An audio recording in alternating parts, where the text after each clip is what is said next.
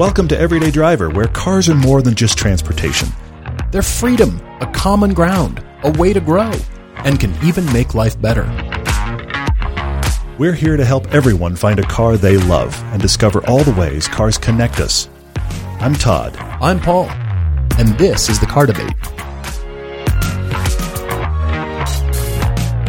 Hey guys, welcome back. Happy Tuesday. It dawns on me, we should probably let you know that we, like you, are anticipating a break at the end of the year. We're going to come back the first week of January. You're not losing us yet, but I wanted you to know right. that we have a few more podcasts coming up. We're going to do one today, Tuesday. We're going to do one this coming Friday, the following Tuesday, the 21st, and then we're taking a little more than a week break. You'll actually be 3 podcasts back. You won't hear from us because we're also going to have a Merry Christmas. We hope you do as well. But right now, hey, we actually have a podcast. We should actually do one. We've got 2 really cool car debates. We have discussion about all kinds of things, lots of your questions. But should we start? Should we discuss anything about the F1 season that just finished? Okay, maybe we should. We've all been discussing it amongst ourselves. We have. That's kind of which is totally fine. And so, spoiler alert: if you have not seen the last Formula One race of the 2021 season. Spoiler alert, we're going to touch on it just a little bit right now. Hopefully you have seen it. And everybody's got opinions one way or the other. Sure, yeah. And I was fascinated to watch this, and I tried to remain as detached as possible for what the outcome was going to be. Okay. Because I've liked Mercedes, I've liked Lewis, I've followed his career for a long time, but I cannot take anything away from Max's driving. True. The guy is spectacular. Well, and if you aren't up to speed, and I will say this is the guy that doesn't watch as much as many of the others that work with us and around us and many of you that follow us, and there was a huge sub-discussion on our Discord page. Yes. A bunch of our patrons that are on Discord have this huge, it was almost like fighting words on the Discord page. Plus, Ross wrote a really cool article that's on our website under the Writings tab about the F1 season and the discussion on Discord and all of that kind of stuff. If you didn't know, going into the last race, Max Verstappen and Lewis Hamilton were tied. All tied for up. Points. Yep. At half points. I forgot half points were given, but at half points. Yeah. So that was the points, ridiculousness. So whoever won the last race, let's be honest, this is good screenwriting. You want it to come down to the last few scenes, right? You do. And the people making the Netflix documentary couldn't be happier that it came down to that. Right. But it meant either Max would get his first or Lewis would get his record-breaking 8th. Indeed. There's a lot of discussion about how, and I'm not going to go into the nuances of exactly what happened in the race. That will come. Netflix, I'm sure, shot it. Many of you will watch it on YouTube. But there were decisions made under the yellow flag. There were. That resulted in Max winning. Indeed. I thought the same thing. And ultimately, I'm happy with how it turned out. I am too. I'm happy. I'm good with it. I am too. I think it's healthy for the sport, and I think it keeps Lewis hungry, whether or not you love or hate him. I think it keeps him hungry for more, and he's got winning in his blood. But ultimately, we're talking about 2 guys who do have hearts of lions. They're championship-winning kinds of hearts in how they drive. And this is the best thing that could have happened to the sport in a long time. Taking nothing away, whether you like or hate Max, I feel like there were some ungentlemanly times that he displayed, but so has Lewis in the past. And I love that it came down to these 2 guys, and ultimately Max has now tasted victory. He's going to want more. For sure. But Lewis, I think, kind of did it to himself as well. Even though I like him and I was cheering for Lewis. So interesting. Okay. The thing I think is fascinating, I go into, of course, just narrative. I just think about it in story terms, right? Sure. And honestly, the better story is you want Max to win. And the people that are pulling the strings to decide the things that happen under the yellow car, what are we allowing, I think they recognize that. Because as much as I like Lewis, and I do, and as much as he's clearly an amazing driver and a record-breaking driver, yes. If he wins again, there's a little bit of a wah-wah in the mind of the audience because the same guy won again with the same team, and but if somebody else was like, oh wait, what happened now? What's going on? This was new and different. That was exciting. Plus, next year is like a total reset with new cars and new teams, and next year is going to be very different. A lot of new rules involving money as well. So you bring back everybody on a much more even, curious playing field because the obvious heir apparent, Lewis Hamilton, didn't just win again for the 8th time, but he still wants his 8th. And Max, who everybody's been going, at some point this guy's going to take it. He did win. So you've set up for a much more interesting next season with it ending this way this season. And I love that from a story perspective, but then there's the flip side. The character side of it in me is fascinated by this reality. I really wanted Max to win because of the difference, because of the change. The sport? Yes, you're talking, exactly. sure, because it wasn't just, Lewis won again. Because Lewis clearly is awesome, and Mercedes is dominating, and that's all been cool. Sure, and Red Bull, by the way, side note, how is it possible that a drink company makes so much money making their little drink that they have all the stuff they do, including we can't answer that question. An F1 team? That's unanswerable. That is shocking to me. Anyway, keep going. Anyway, and the guy that runs the F1 team is married to a former Spice Girl. The layers of this, the story is great. Fascinate me. But Netflix has capitalized on absolutely. this. But here's the thing. The only thing I don't like about Max winning is this. Lewis is the last guy left that shows that an everyman can be Formula One champion. That's very true. Max is as embedded in rich people with F1 background do this as humanly possible. His dad is an F1 racer. Mm-hmm. He grew up in Monaco. His girlfriend is the daughter of an F1 racer. Yes. He just shows you that only the elite people that come from Monaco and F1 backgrounds are going to win F1. Max Verstappen. He's just that poster kid. So Charles Leclerc is next, then, I guess so. Because he's almost in the same category. I guess so. So the fact that Lewis is this scrappy guy that comes from nothing is one of the best parts about his story. So story-wise, for sure. Max is the guy you kind of don't want to have win. Max is the popped collar Ivy League villain in most stories, and Lewis is the underdog you want to have win. But Lewis has won for seven championships, and you kind of want to see something else. It's a weird. The story guy in me is fascinated by this. Although there is another little twist there when Max stood next to Nico, and you see Nico Rosberg in the frame because he was doing some post-race commentating. Yeah, the only two guys that can beat Lewis. Interesting. Standing there. You're right. Wow, that's kind of interesting, to think about. But yeah, ultimately, I think it's great for the sport. Mm-hmm. It's great because I think it's now pulling in more car enthusiasts that kind of want to know about Formula One and why are the rules that way and why is it like this? And when you find yourself explaining a rule and then you think through the logic of that and you think, what? Okay, so it's really just what are we doing? Pure purpose of entertainment. Yes. Like DRS. The only point for DRS to exist is entertainment. Mm-hmm. That's it. And so when you start to explain rules, it feels like, it's because of the grander scheme behind the... Nope. It's for our amusement. Which I realized IndyCar and every other form of racing, Formula One is the only, aside from Le Mans too, but the only form of racing that there's trickle-down technology eventually, or some kind of form of that to road cars. But the rest of it is just pure entertainment. Well, F1 is struggling with the soccer problem, and here's what I mean.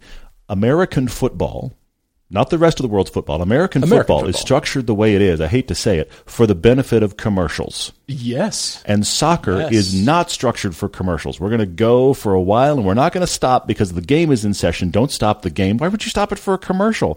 F1 has been finding their footing. I mean, they have American owners, and they have the Netflix series, which is broadening it out like crazy. Mm-hmm. F1 is finding its footing as an entertainment venue and not a racing venue. Yeah. And you're watching the morphing of F1 to be more commercial and entertainment friendly, which is this is why when you watch American football, it's like, oh, look, we're going to commercial again. Oh, look, we're going to commercial again. And soccer is like, well, you know what? We'll get there. We'll get to the commercial when we're good and ready. But that's what Formula One has been doing. They've just shown the race because you can't have an interruption. Whereas there's, timed, especially in NASCAR and IndyCar, there's sort of like, the breakaway to commercial, but then they're still showing the race. It's like, no, we got to find our footing there. The spirit of the race.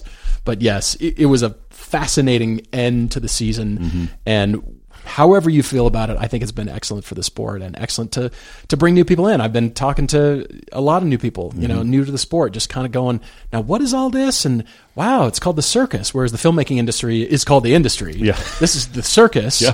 And people make how much, and why does this matter? And it is all about advertising too. It's just it's so great to see that. And it's going to be fascinating next year. I'm I think. Thrilled. Yeah, I think it really is. For all of the discussion that will be ongoing about the end of this season, I think there couldn't be a better launch pad for next season. That's a great way to put it, guys. We've got a great debate starting out with Benjamin I, who is writing to us about buying his first enthusiast car. He has been a car enthusiast for about the past 10 years and never, ever had a car with enthusiast cred. He's 37 years old. He's married. He has a 3-year-old daughter, and they're out in southern New Hampshire. He said it's snowy 4 to 5 months a year, but he grew up in coastal North Carolina. He went through a number of cars. They're cars. They are cars. But you're right, as far as enthusiast They were cred. appliances. Purple 93 Chevy Beretta that he totaled, a Buick Skylark that ran for a year, and then when he got his first car loan, he had a 96 Nissan 200 SX, which is apparently a dreadfully boring car. Got it. Yep. He drove it for 5 long years. But then in 2011, he bought an orange 2006 Hyundai Tiburon SE. This was the range topper with a 6-speed manual. He said it was fun, but still slow. And he liked that car well enough in North Carolina, so it came with him to New England when he started his career there in 2012. Paid it off and then started making better money in 2015. And so under the influence of his then girlfriend, now wife, and now Minister of Finance, hopefully. Yes, for sure. They bought a 2012 Cadillac CTS Coupe. Performance trim, 3.6-liter V6 rear-wheel drive. He was ready to go back to an automatic transmission because the roads and traffic patterns in Massachusetts are not great for manuals, in his opinion. You're not the first to say that. Yeah, we've heard this. Not at all, yeah. At the time, he walked to work, so driving rear-wheel drive in the snow, not a huge concern. And that CTS Coupe was the first car he ever loved because it was actually nice. Sure it was. Felt fast compared to the Tiburon. Many things do. Electric scooters. There's a good list there. Lime or bird scooters. Remember fast. the commercial where they pulled the Tiburon behind a boat underwater? I don't remember that. There was because Tiburon means shark, and they had something that was obviously not the full car, but they pulled the shape underwater behind a boat like it was Jaws. You know what? Points for the Marketing effort. People. Points for the effort. All right. Well, he says this was his I've made it car, CTS Coupe. So they got married in 2017, set about making a baby, which came in September 2018. We have a plan. It is baby making time. Going to whiteboard that one out. It was a chore to put the infant car seat into a coupe, though. He had to drive with the seat all the way forward and lean forward, and that front passenger seat, therefore, was unusable. So anytime they traveled as a family, they had to use his wife's 2013 Nissan Murano. Okay. Hoping it was a convertible. Let's hope not, actually. I hope it was. I haven't seen the one that comes out here in the winter. And by the way, I never see it in the summer. It only comes out here in the winter. Yeah, it's the blue one with the tan top. And it comes out in the winter here in Park City. It's usually parked over on Main Street. I think somebody that must have a winter house here, that must be their car. Oh, that's a good point. Because it only shows up in the winter. I'm like, what are you doing? Well, maybe they're not here for the season yet. So I don't know. Yeah, right. we can dream or we can hope, depending on which way you want to go. I can't wait. Well, a year later, he found out he could get $3,000 or more than he owed on the Cadillac in trade. Huh. So he got a great deal on a certified pre-owned 2016 Jaguar XF, 14,000 miles, and it cost him $26,000. Okay.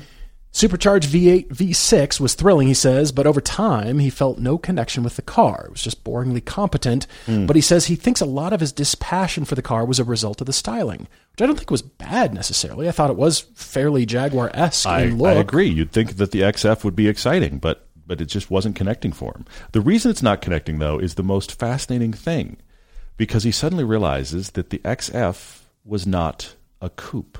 And every car he's loved has been a coupe. And then he even thought about the fact that, wait a minute, his parents both only owned coupes.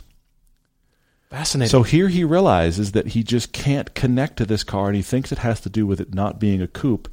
So he had it for a year. They decided to buy a house, so he dropped it, and then realized he could get a better CTS coupe for less money than the last one, less money than he sold the Jaguar for. So now he gets himself another coupe, and you're thinking, wait a minute, what about the kid? But the kid was now a toddler, which meant they were in a booster seat facing forward, so now they could use the back seats and the passenger seat, and he's got the CTS coupe back.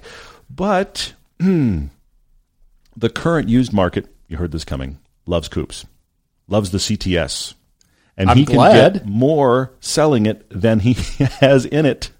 So he can sell it and walk away with money. So he's looking at doing that, which has him shopping. But there's this lingering thing about, I think I have to have a coupe. It's so funny what our parents' car choices and our childhood, completely, growing up with car and how our parents approach cars and what their use is. And it just affects car enthusiasts so deeply. And it's carried through life. It's amazing. It is interesting, yeah. Well, Benjamin's budget here is $30,000 or so. Made a mistake when you wrote or so. Put no qualifiers on your budget figure. Right. We will move it. I'll move it anyway. You know me. You're right. That's fair. But nevertheless, he says that he's become more of an impulse shopper than a research shopper. So he's decided what he really wants in a car. And that is something fast and nimble, 4 doors, but preferably not a sedan. 4 doors, not a sedan. Mm-hmm. That gets tough. It does. Fast and nimble. He'd like it to have some enthusiast credibility. His commute in their new house is about 30 minutes and mostly back roads, so fuel economy is a bit of a factor. Mm-hmm. But he'd like to have more cargo space. He doesn't need a big SUV or truck. He's toyed with that idea, but that's for another time. And he says there's not a lot of options if you want fast, nimble 4 doors and not a sedan, as it turns out. You're right. He's leaning towards a 2015 to 2016 Golf R, which is a great choice, and especially because of that DCT. It is. And it's let's break it down here. It's a hatchback. It is, yep. It's not a sedan, which is crazy. Right. Well, his wife is not keen to have him return to a manual. Well, that DCT is an excellent one, and I think you'd really like it. She doesn't like the hatch body style, though. But he says that's not too much of a concern. And the things that he's considered are an Audi S3. He hates the design inside and out. An Audi S4. You know why that's on the list. Because, which he doesn't like. Yeah, because the Audi S4 is a sedan. This is the thing. The first two on the list here, I don't get. Because the S3, you just said you hate it inside and out. So I'm not sure why that's a consideration. The S4 is something that is a sedan and you don't like the look of it. Benjamin, why are they on the list at all? Guess we're leaving Audis off the list. Those are off, yeah. He does mention the Kia Stinger, but he says the fun ones are way out of budget. Well, maybe not. With 30 grand, maybe not. You're going to have to shop smart. I agree. We'll come back to that. There's a possibility on that. Golf GTI, but he says it feels like you might as well spend the extra dollars and get the R. I'll have you know the brand new GTI is $39,385, so a used R is looking pretty tasty, isn't it? Yeah, you're on. Fair point. He has an Audi back on the list here, an A6 with the V6. I thought Audis were out. I thought we ruled that out earlier in the list. You said no sedan. And it's a sedan. You're right. I'm confused. Anyway. Focus RS is on the list, but it's out of his price range. He said it's maybe a little bit too rough ride for the family. Yeah, I think so. And then Civic Type R, but he says out of his price range and the looks aren't for him. So what is he overlooking? New cars are out of the question due to stock issues, having them in stock, and markups around where he lives. Okay, all right. He also says he heard some suggestions on a prior podcast where someone fell in love with a Golf R, and we suggested a Mazda 3 Turbo or Veloster N or a Stinger. And with 100 miles of him, there are 3 Mazdas, Mazda 3 Turbos, and exactly 1 Veloster N at the time of writing. He says they're all marked up about $3,000 over MSRP and generally don't last more than a day on the lots. Oh. Holy And what's moly. crazy is right now, at the end of 2021, a $3,000 markup over MSRP is actually a decent deal. It's kind of low. That's like you might want to go buy that. Yeah. He says the Kia dealer has a blanket $6,000 markup on any new Stingers. That's insane. It is insane, yeah. Well, there are some things that you might not be aware of, Benjamin, and I've got some great suggestions for you. I have a few. I love the Golf R idea. You've heard me say that. Definitely something to explore. I thought of the Mazda CX-30, the turbo version. Oh, okay. Unfortunately, the dealers are not publishing prices because they want to harvest your information and say, contact us. They don't want to publish that. Yeah, they do. Guessing they might be a little bit too much. And, if there's a scarcity of Mazda 3 turbos, probably going to be about the same. I did find 2 at Seacoast Mazda, I think. Nevertheless, that's at the time of writing. However, 2015 Mercedes-AMG GLA 45s are all under $30,000. That's a cool choice. They have DCTs. I hadn't gone there. That's a good choice. And the lowest mileage one that I found was 62,000 miles. So it's above your mileage cap of 50,000 miles. But nevertheless, every single one, and I found more than 10, they're all under 30K. And they're great to drive. And what I sort of extrapolated out of your email was the fact that you wanted a car that continues to say, I've made it.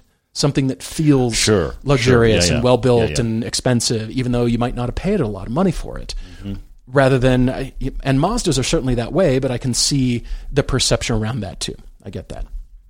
Now, I had an initial wild card for you with a 2017 BMW X1 xDrive 28i, 44,000 miles for $30,000 in Santa Fe, New Mexico. I also found a 2014 X1 with 20,000 miles for $22,000. Because I was thinking, what hatchbacks does BMW build? Well, they build Mini Coopers Yes, they Clubman's, do. Yes, they do. and Countryman's. Mm-hmm. However, the weird wild card I have for you, Benjamin, is a BMW X2. I wondered if you'd go there. They're actually kind of cool. They're kind of cool. That is BMW's equivalent to the GLA, where it really is a hatchback being sold as an SUV. Exactly right. Yeah. It's the closest thing to a BMW hot hatch that is four doors. I found a lot of them. Every single one was under $30,000. It is the same underpinnings, the chassis, as the Countryman, the Clubman, the 2 Series Grand Touring, and the BMW 1 Series. It's the Sports Activity Coupe. Pick your mileage. Most of them are pretty low mileage, in the 20 to 40,000 miles, all under 30K. X2, my friend. I like that. I hadn't gone there, but you know what? The X2 is overlooked, and I do think it's exactly that GLA. Everything we like about the GLA. It is. Yeah. This is an SUV. No, it's not. It's a hatchback. But you can get kind of a newer one. The ones that I saw for under 30K were in the 2018 year range. Sure, yeah. So it's newer than those GLAs. They're, I was looking at 2015, 2016, but they're newer, less miles than all the GLAs. I like this. This is good. And they're all under 30K. They might be 29, but still, that's under your price cap. And they've got that chassis, that mini chassis. That's the shared chassis. That's good stuff. Shared platform. That's good stuff. Benjamin, I went different places than Paul. I didn't even think of any of the ones you brought up, which I love that. I love it when that happens. These you may not like necessarily, but I'm going to push you on one thing, and that is a 50,000 mile limit on the mileage. I'm going to push you there. Because Fair enough. What car are we talking about, and how was it actually maintained? If you find one that was well maintained, get something 80,000 miles, because I don't get the sense that you're going to put an unbelievable amount of miles on your cars. That's not your story here. And you want something that you can enjoy. And again, it's that shopping thinking where I'm going to have this for a long time. Must you? Because here's the thing. Everything you've had of late, you've kind of unloaded it in a couple of years. That's true. And so I feel like you're shopping for 50,000 miles as the total mileage from this demeanor of it needs to be around a while. And I'm kind of going, why? Can you get something at 80 and keep it to 100 and move on to something else? I mean, it could be because of various maintenance items. Possibly. It depends on the car, Absolutely. and you don't want to take on a cost of, all right, it's going to suddenly need blank at 60,000. Yeah, I get that. I understand the reasons to be concerned, but I also just want to challenge you to think, if you bought something at closer to 80 and it had it till 100, you're still going to have a car that's probably just going to run by and large. But maintenance is key. What maintenance history are you buying? 4 doors, no coupes is very interesting. I like the Golf R. Your A4 is out. The A6 is out. Audi's but you know what? out. Hang on. The Audi A7. Okay. Where is that in your consideration? It's not really a sedan. All right. So technically, that is in the same thinking as the Kia Stinger. Do you like the styling, Benjamin? Do you like the styling? That's a question mark. But here's the thing. It's in the same thinking as the Kia Stinger. It is a 4-door, good-sized car that technically isn't a sedan. It has a hatch opening. So what about a used A7? They've been out a long time, and there's enough of them out there that I believe you could find one in your budget. It's true. So chase A7s. I think that's worthwhile. Stingers, I found some. Now, I will acknowledge, Benjamin, that most of the ones you find for your budget are the 2-liter. Fair, yeah. But some of those V6 are out there. I found a few. You got to shop outside your area. Yeah, I think if you nationwide, shop hard. do autotempest.com/everyday, search nationwide, try to find one. I found quite a few. Did you? And I used a budget cap of like $32,000. And it was all they're probably coming in 30, high 30s. And if you open it up to 40, then you got lots of options. But I used a budget cap of $32,000, and I found a few of that V6. So they are out there. And the fact that you're shopping used, you're avoiding the brand new car tax at the moment. So I think that's an option. I wanted to say Volvo V60, but all the ones that are in your budget are the prior one. The prior body the style. interior is not as good. It's a huge interior jump that happened when they made the new version. So that's actually out. But you know what else is in this category? Is the BMW 430 Grand Coupe. We drove it against the Stinger. Okay, yeah. You know what? There's a lot of those out there for your budget. Now, 430 had good power. This is the 4-cylinder, but it's got mid-300s in power, and it's just, it feels good. I mean, keep in mind, BMW sandbags, too. Yeah, they do. Well, that was the thing. It was 200s in power, but we kept driving it against the mid-300 Stinger and going, that BMW is not nearly as far down as it suggests. It's like just over 250 or something, and you think, that seems anemic, and then you drive it, and you're not left wanting. So watch our Kia Stinger BMW 430i Grand Coupe TV piece from a few seasons back. That's on YouTube and Amazon and everywhere else. So watch that piece, consider that one, and then I have a wild card. Okay. where I just thought, not a sedan, has definite street cred, has lots of family space, has great dynamics, is possible for your budget if you are a little bit open to mileage. Lots of options out there of the Porsche Panamera. You went there. I went there.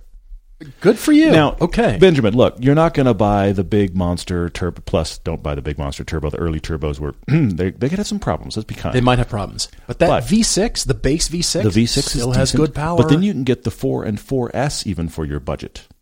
So now you've got all-wheel drive. Are we talking early 2010s? I'm talking pre-2015 was what I was finding. Okay. And they varied. They varied in mileage, location, all that kind of stuff. But I was finding lots of them. Porsche Panameras. Now, mileage is key here. Yeah. And mileage maintenance is even more important. Because you may have to go beyond your mileage cap of 50,000 miles, but if you find somebody, and a lot of Porsche owners are this way, who was meticulous with mileage, I would say buy that car. You find 80,000 miles, but all the maintenance has been done, you find a Panamera, I would just say yes, and I can't go remember. Get it. That's an interesting choice. I can't remember what year that they switched to the 3.3-liter V6 and upgraded the displacement a little bit. I don't remember either. Because you've got the 3-liter V6 in your car. It just runs. Yes, it does. And it's the same motor, I believe, from that era. It is similar. That's great news. So I think you should consider the Panamera if you like it at all. Now, I realize that is a love it or hate it styling moment early on in the life of the Panamera, but it does everything you're asking for. But the price makes it look better. Yes, it does. The beer-goggling of the Panamera. You better believe it. Everything you're asking for. If you're just willing to go with a little bit higher mileage. That's why it's a wild card, because I know it's a bit of a stretch. Come on, man. You've heard us talk about drive homework. Because it's vital to drive a lot of things when trying to find your next car. Knowing your options is important. This applies to online shopping too. You don't want to search just one website unless that site is searching all of the other ones for you. That's why we love Auto Tempest. I know you've heard us talk about it before, and we hope you've already seen how far you can shop with just one search. Auto Tempest pulls from all the top used car sites at once, so you know you won't miss a deal on that perfect car. Autotempest.com. All the cars, one search. Jacques writes to us from North Carolina about towing his race car. Sure. Let's do that. Let's just tow a race car. That actually goes cool places. I agree. He's been listening to us for a couple of years and in need of our assistance. The car bug has bit him hard growing up with both of his parents racing in SCCA road course events. There it is again, about your parents' take on cars and how they look at cars and what cars mean to them. My poor son is ruined. Have you seen the Lotus piece? Yeah, he's ruined. Anyway. Well, he's 23 now. He's had a few cars over the years. He's had an 02 Honda Odyssey in gold. That was the you are just now driving, here's a box. Odyssey that's what that was. Probably grew up in. His first real car was an 03 Volkswagen Jetta GLI, 6-speed manual in black. Okay. And a 92 Miata in black. He went through nut and bolt coilovers, bushing, sway bars, roll bars, harnesses, 6-speed swap, LSD swap, wheels and tires, so much more. He just kind of dismantled it, put it back together. Yeah. Gosh. Well, he's currently got 3 cars. Well done. 3 cars at 23? I was lucky to have actually been in 3 cars, period, that I could call my own by 23, let alone at the same time. Bravo, man. No. 2000 BMW. It's an E39 540 wagon in blue. All right, like it. By the way, Jacques sent us photos, and the photos are hilarious because he is towing his race car with this BMW. He's driving it every day, 50 miles round trip to work and back. He's done all the maintenance. He bought it 2.5 years ago. He's done the timing chain, full coolant system refresh, suspension.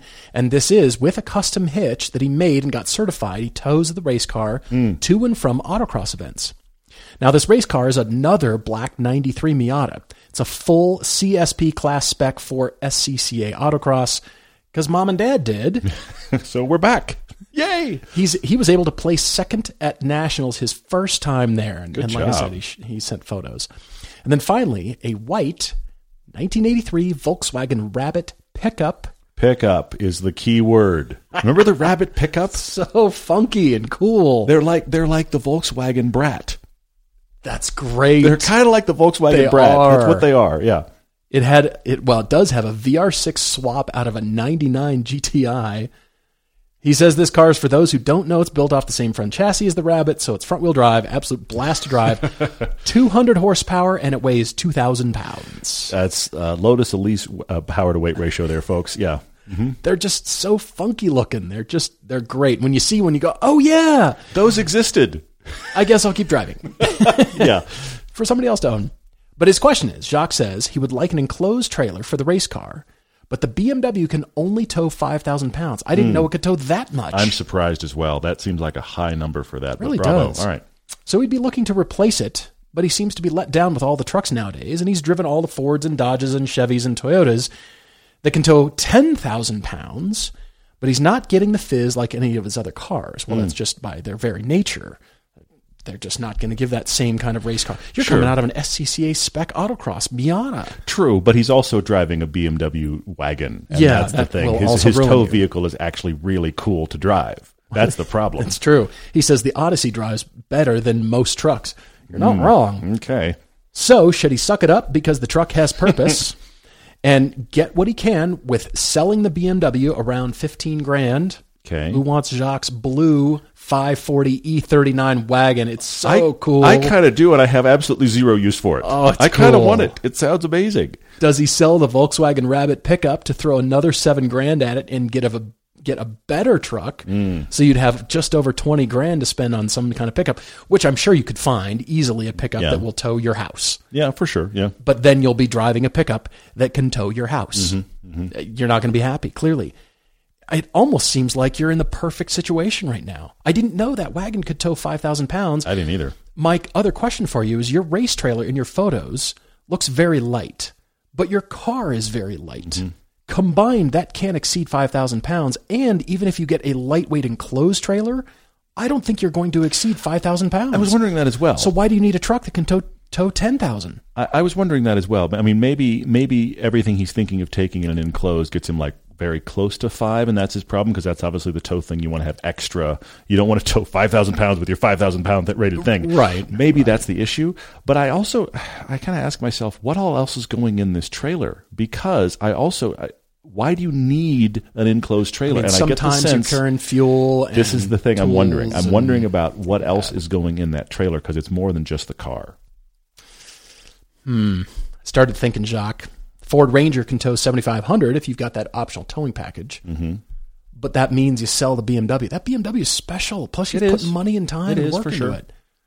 A Honda Ridgeline, a Santa Cruz, 5,000 pounds, properly equipped. And then I looked at the Ford Maverick. Okay. Because the whole point of a Ford Maverick is a $20,000 pickup truck. Yeah. Now, they quickly go over that when you load them up. But if you try hard to keep them base, they're maybe touching 25. Okay. Now, you have to get the optional 4K towing package, but it only bumps you up to 4,000 pounds. Isn't that interesting? That's kind of a bummer. I was a bit disappointed to find that out. Yeah. Because I understand your desire for pickup truck, because that's more tires in the bed of the thing and, chairs, cooler, everything else that goes along with a race weekend that might not fit in the trailer. The trailer's probably cars, tools, minimal stuff in a small-ish trailer for a Miata. You're trying to keep the weight down, probably trying to keep the cost down on the trailer too. So I get it. And like I said, if you're carrying a fuel drum or, fuel bottles and tools, and that stuff adds up. You can't ignore that on a trailering package that is as light as you're talking about. Yeah, yeah. But I guess pickup truck. And if you do, what one strikes you the best as far as styling? What one strikes you the best as far as, all right, if I want to upgrade in the future, I can. I've got 10,000 pounds and I can tow whatever. You said you've driven them all, and it comes down to personal preference at this point. And for 20 grand, you can. But I really, really hate for you to let the BMW go and the Volkswagen Rabbit to go. That is a little heartbreaking. Those are cool, unique, special car enthusiast cars. They are. Jacques, I really do want you to do the math closely here and ask yourself, how big a trailer, what's in the trailer, how much does your Miata race car probably weighs less than my Lotus does. Yeah. It's probably a sub 2,000 pound car. Yeah. Who knows? But anyway, I mean, I definitely do the math and see if that BMW can stay. I do love your current garage. However, a couple things struck me here. That BMW is not just your tow vehicle.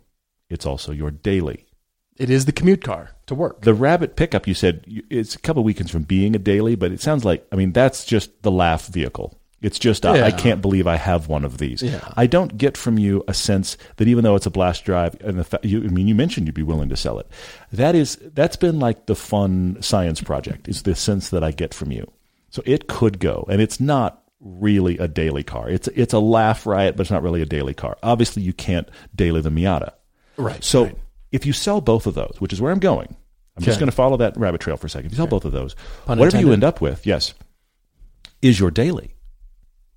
So now you have a pickup that's the daily that you have to daily, Dang and you it. don't want to be in a pickup. And I suddenly realized I had a sniper shot. I haven't gone here in a long time. I have a sniper shot. Okay, tell me. I have something that can be your daily that is actually decent to drive, that actually is classy like the BMW. Okay. And it can tow up to 7,000 pounds. I'm all ears. Porsche Cayenne. Cayenne. The Cayennes tow 7,000. Their rating sometimes is as high as 7,700 or 8,000 pounds, depending upon the way you get it spec'd. Go take your 20-plus grand. Buy yourself a used Porsche Cayenne. You are now a 23-year-old who dailies a used Cayenne that people are going to think costs 60 to 100 grand, and it cost you 20, 25. And then you can pull your race trailer with your race-prepped Miata behind your Cayenne to the track and show up. I'm stopping. I haven't done a sniper shot in a long time. Pretty dang good, I have to admit. 7,000-pound towing capacity in your Porsche Cayenne, and when you have to daily it, you'll still be happy. That's interesting. I didn't realize they towed that much. Believe it or not. That's pretty good. Believe it or not, yeah. That's useful because it's interesting how many of these smaller trucks end at 5. Yes. Almost as if it's a gentleman's agreement. Yeah, it'll be 5. 5's fine. 5's good enough. Why do you need to stop there? Can the chassis take a little bit more? That's your selling point right there. Can you go 6,500? Can you go more? Yeah. On any of these brand new trucklets, whatever they are.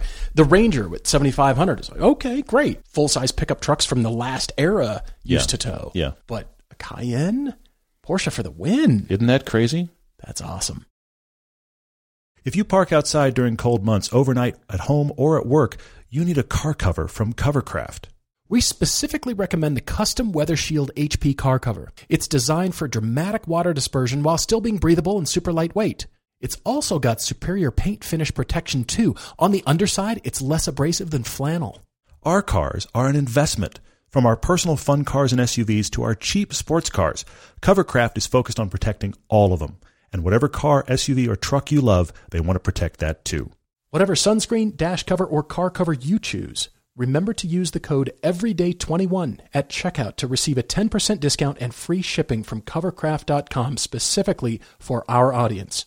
Follow the link from our sponsors page or go directly to Covercraft.com for high-quality products that keep your vehicles protected and looking their best. Covercraft, protecting the things that move you.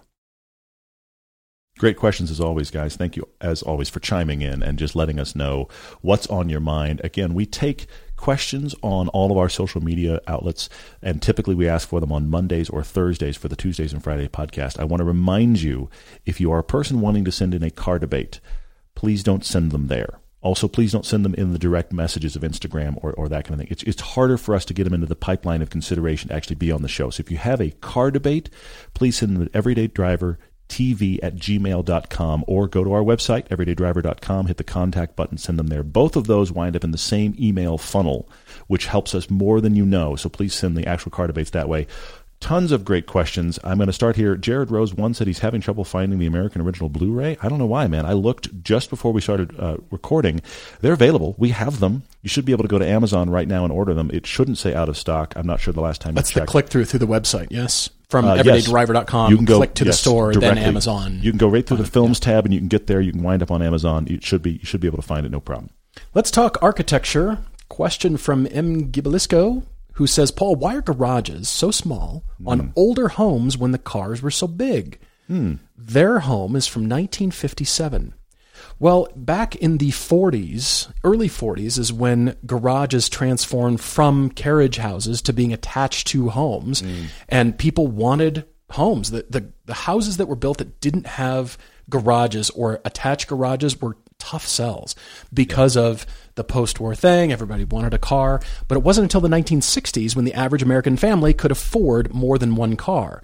So your home is, I think, right in the cusp of 1957 and earlier homes built with smaller cars in mind, those early Chevys and Fords from the 1940s that weren't the big Cadillacs and Packards and V16 Cadillacs and straight 8 Duesenbergs and, the big stuff that was the rich people who had the big carriage houses on their estates. Interesting. Okay. But I think that was the thinking. I think cars outgrew their homes and outgrew architecture thinking far more quickly than what architects could keep up with and what demand could. Because in the late 50s, Cadillacs were huge already. Yeah. They peaked in 1962. Yeah. So by 1957, those are big cars. But home building at that point had not caught up, I don't think, because once a home is built, it is what it is until you modify it, until you, remake the garage or do new construction on it. And so I don't think architects realized how quickly this demand in cars, this big, beautiful sweeping lines in the tail fin era was growing. I mean, 59 Cadillacs, that was peak tail fin. And by 62, the cars were just enormous. You also bring up that interesting question, and I don't know what the stats are. Somebody will know. And that is, how often did people have more than one car at that era? It was just beginning in the mid-60s, I think. Yeah, I don't think in the 50s it was really common for families to have 2 cars. So now you just got to fit 1 car. We had a garage in Houston, a house built in the 80s, if I remember, and it was a 2-car garage, but no, it wasn't. I mean, the only way to get 2 cars in there was to put them so unbelievably close to each other, and you had to get everybody else out of the car, and the driver had to slither out. I mean, I remember that was a house from the 80s. So, I mean, there's all kinds of considerations for how big's the lot. And you've said it before, that architects hate cars. I mean, it's just, there's a lot of situation that happens where it's just, we're going to make it to spec, but we're not giving it, not designed to be luxurious, because that's not the stuff we want you excited. We want you excited about the bedrooms, the bathrooms, the house, the kitchen. Yes, we need to do a garage. If realtors would publish photos of the garage, I'd be so happy. I just like to look at houses too. I look at cars, but I look at houses too. And I never see any photos of listings with the garage. Make the garage amazing.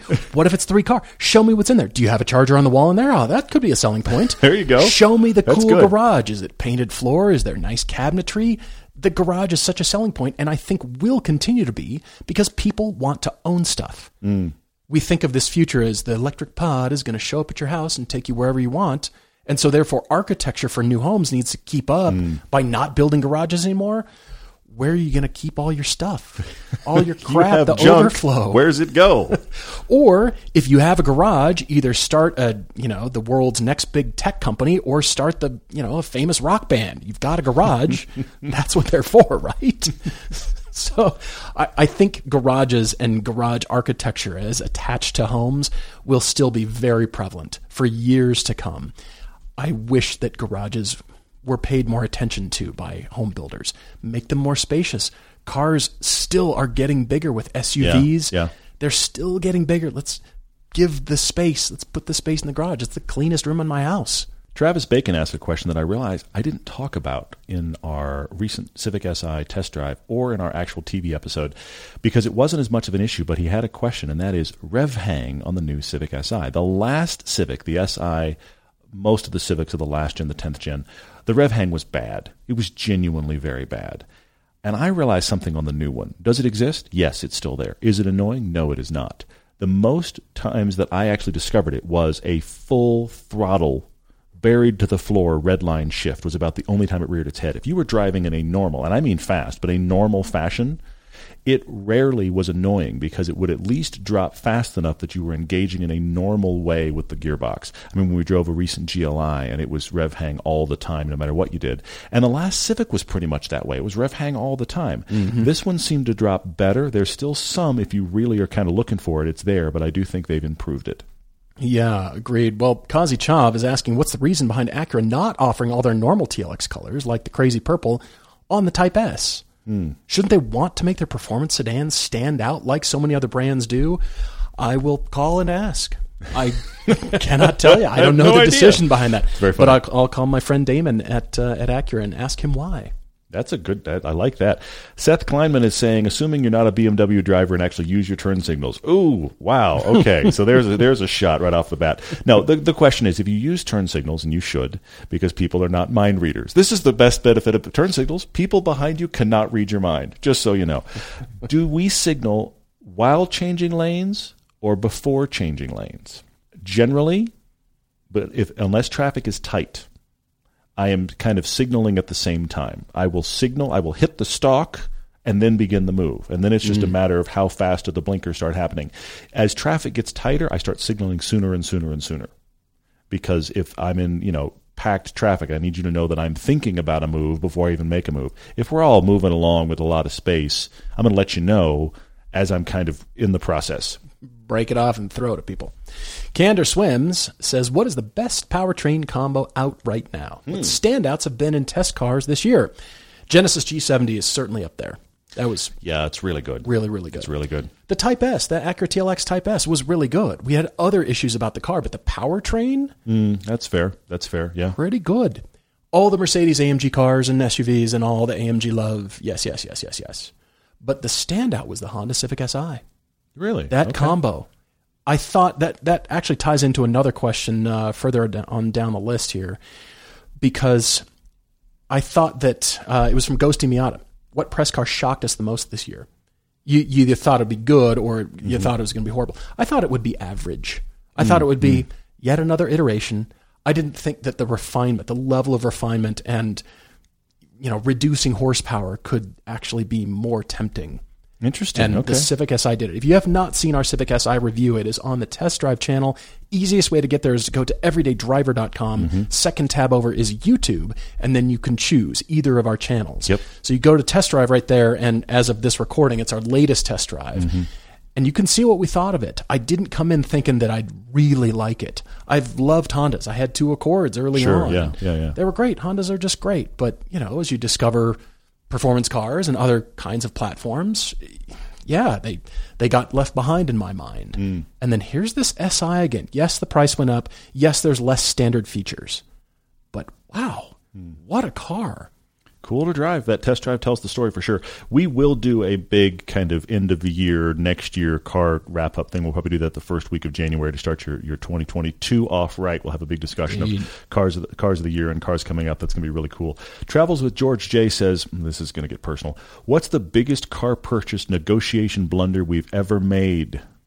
Have you ever regretted a car purchase by the time you got your new car home? I've mentioned this before, with a few exceptions, and I'm getting better about it. With a few exceptions, I have terrible buyer's remorse. 48 hours or so, like a day to the 48-hour mark of after I have a car, I am convinced I got completely screwed. What aspect of it? Just paying the money or not getting a deal? I am besieged by the feeling that it's all going to go wrong. Paid too much, there's a gotcha coming, car's going to be a disaster. All of the above plagues me. I'm getting better about it because you and I do things like buy $5,000 Volkswagen Phaetons, and that pretty well just resets my brain. Because that got pulled off the truck, and I was like, everything's going to go wrong, and I'm fine with it. It's a very different thing. Some did. Well, I was thinking about the Maserati. Went to the Vegas strip mall. Yes. At a lawyer's office by day to buy a used car that the inventory was kept in the parking lot. I think it was kept somewhere else, and then at night he pulled it out. I think so too. It was very questionable. Yeah. By the airport, and bought the car with a debit card, and then drove it home. And the next morning I was driving it home thinking, this car needs to get me home. Hope it gets me home. I hope to not be stranded. Yeah. It's running currently. Let's go. It's still running. Whew. I will tell you the experience that I had that I think scarred me a little bit as an adult. Okay. And set this up. Okay. Because my wife, before we got married, her parents got her, when she graduated college, they got her a Wrangler Sport. So it's the base Wrangler. I remember that. That was she had a black Sport, one, right? Black one. It was brand new. She loved it. It was manual transmission. It was everything. This is one of the reasons to this day she still loves the Wrangler so much. Oh. We got married a few years later.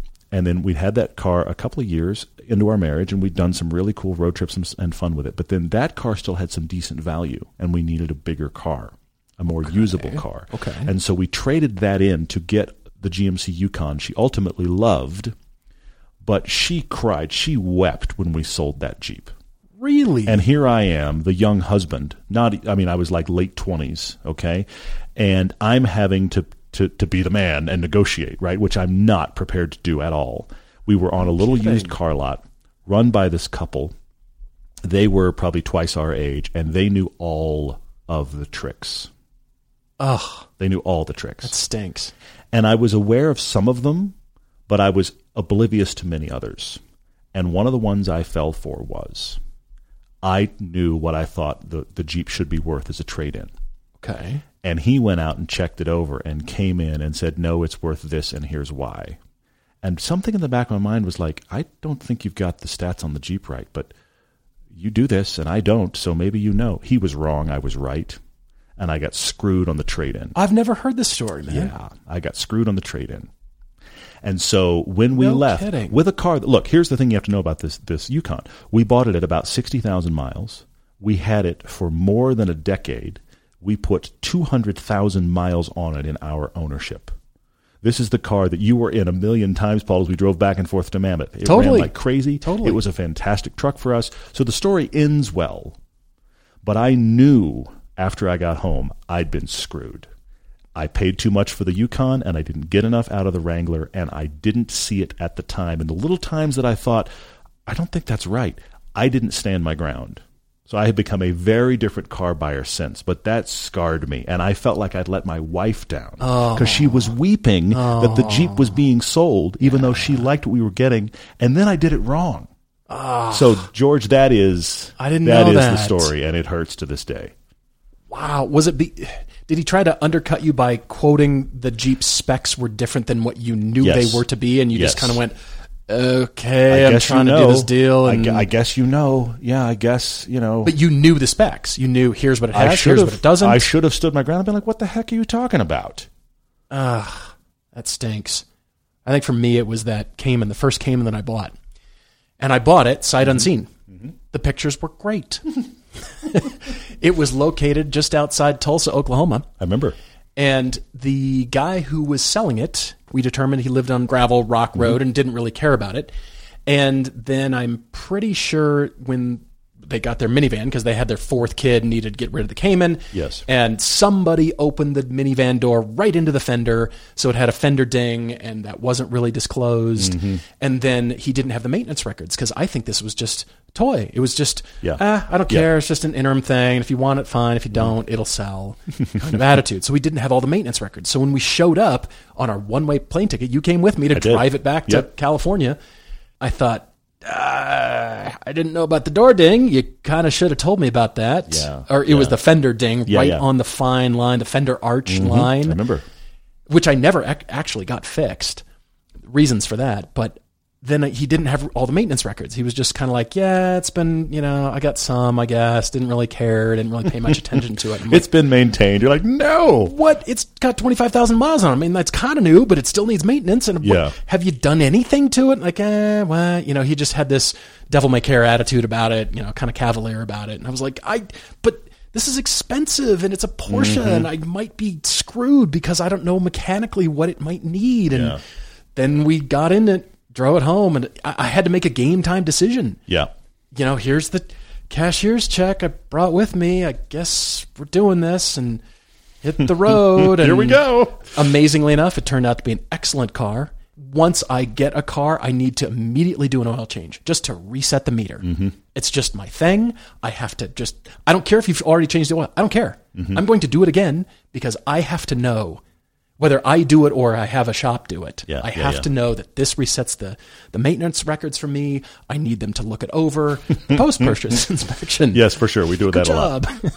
But that was a pucker moment. It wasn't a remorse moment per se. It was just more of a, did I just waste $37,000? We have clearly had much more questionable car purchases since then. But those are the times for sure. Oh, man. Hey, there's a watch question. Uh-oh. Welcome watch question from KTL23. It's a track daily crush in the form of movements. Quartz, automatic or mechanical? Well, automatic is at the top of my list. Mechanical is number 2, so I'm crushing quartz, even though there's many quartz watches that are great, but I prefer the automatic. I mean, what we're talking about is, Rolex or Tudor versus the latest Omega Speedy, which is mechanical, versus anything else that's quartz. I'm completely lost. Really appreciate the mechanical nature of things. And whenever I see somebody wearing an Apple Watch, I think that's going to be in your junk drawer in about 6 months because the new one's coming out and you'll go, it doesn't have the features that I want. And you're going to have to buy it another one again. It's like buying, a bunch of crappy knives and then instead of the one knife that you have for the kitchen knife, you know what I mean? This is my knife. But a watch, that's something you're going to pass down to somebody or you'll sell it for probably the same amount you bought it for. That's why I appreciate them so much. And for me, I'm watching my life tick away. It's the weirdest thing. I'm like looking at my, it's a sentimental look at my life. Like, what am I doing with my time right now? What could I be better doing with my time? Okay. And this thing is recording it for me. It's not just the digital, here's the features. I don't care about that stuff. Interesting. I got the phone and the iPad and the computer and all that stuff. But this precious thing that's tells the story of my life with springs and gears in a cool looking thing that I love to always look at. There's no point when I don't enjoy looking at watches. That's fascinating. And here it is, and it's recording the timeline of my life. That's why I like them so much. Bravo. All right, well, I'm going to stop here with Bradley Lee, 1983, says, with new sports cars coming out, the revised BRZ or 86, the next-gen Civic Type R, you could throw the MX-5 in there, lots of others. He said he finds himself pausing as he looks for a Cayman. Don't pause. No. Paul is saying, hit the gas. Why are you pausing? Let's go get a Cayman. No pause. He says, now hang on. He can get a lot of the cars we're discussing for less than a used 718 Cayman. How do you determine if it's worth the price bump? Now, Paul and I have talked about the price of fun many, many times. We want to visit that a little bit. But what you have to do, Bradley, is you actually have to try to drive these within the same day. You need to drive the 86 and drive a Cayman. We want to put the new 86 with a used Cayman and have that discussion. That's one of the many things we want to do. You're right. The Z cars coming. There's lots of other ones that are out there. You have to find a way to drive them in as close proximity as humanly possible. And then which one speaks to you the most?